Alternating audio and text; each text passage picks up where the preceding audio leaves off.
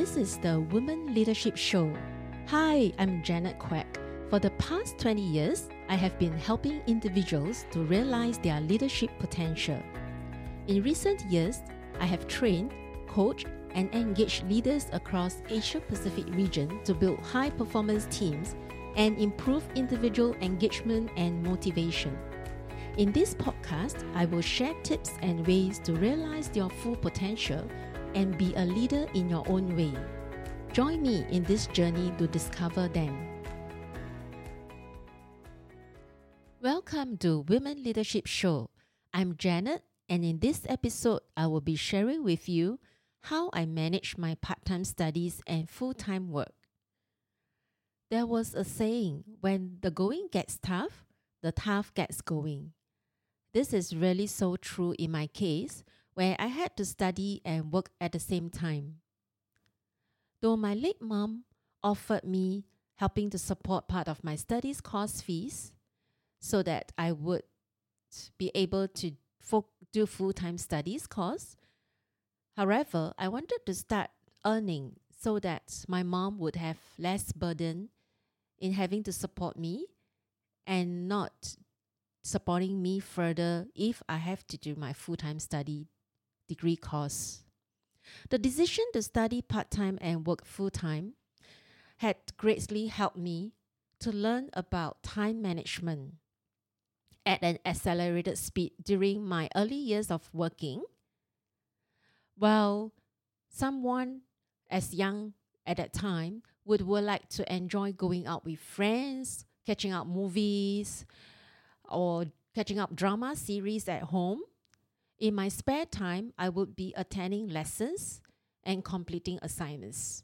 Otherwise, I'll be at work, completing my work deadlines. There will be times when the project assignments will clash with my work deadlines. There were countless times I had to stay up late to complete my assignments before the due date, and I had to stay up after work to do research and reading for my projects and assignments. In order to manage my studies and work, I decided to take lesser modules in some terms during the program and took longer period to complete my studies. My full-time job pay was much lower because I did not have a degree at that time, and I was not able to scale up in a corporate in my first 10 years of working. I only managed to complete my studies just before I got married.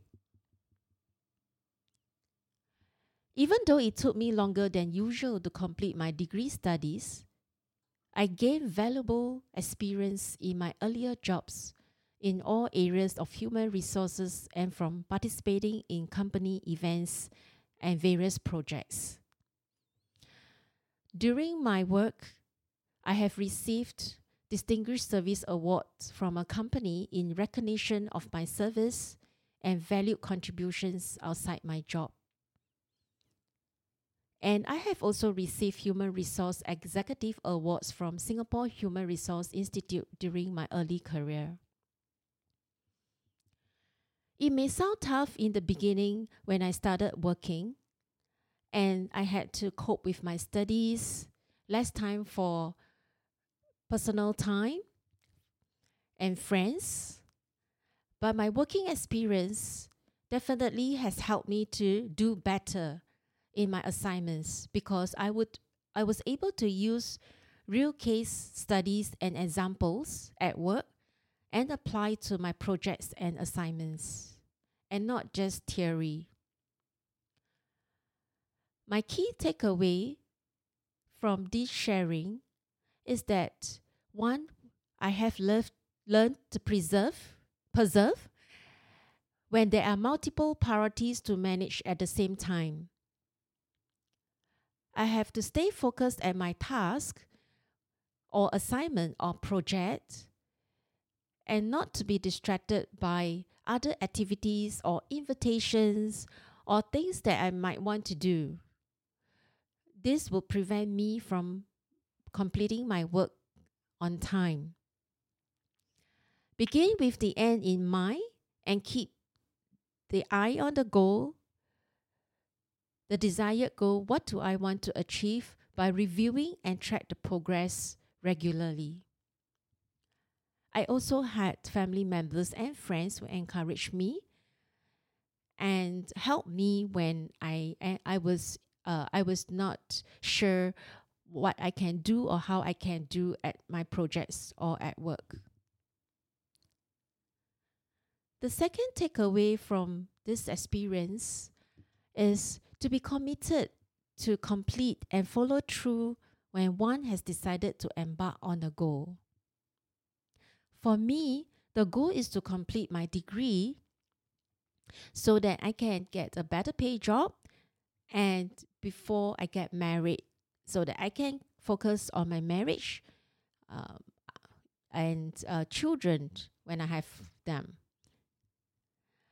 My goal, it took longer time to complete the process, but I enjoyed the process as the skills that I pick up from that stays with me and elevate me to the next level.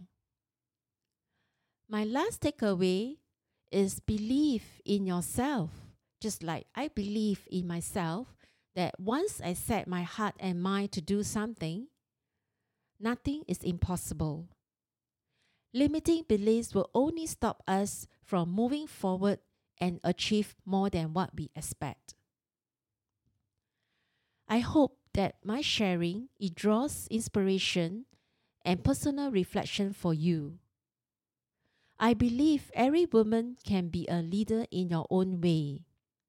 I look forward to seeing you in my next episode, where I will be sharing with you tips and ways to realize your full potential as a leader on women leadership.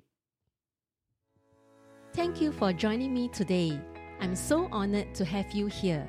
Now, if you'd like to keep going and you want to know more about our mentorship, training programs, and done-for-you services, come on and visit me over at soulrichwoman.com, soulrichwoman.com. If you happen to get this episode from a friend or a family member, be sure to subscribe to our email list over there, because once you are subscribed, you will become one of my Soul Rich Woman family. You have the power to stage and compose it the way you want it to be. Sending you my wishes, and I speak to you soon.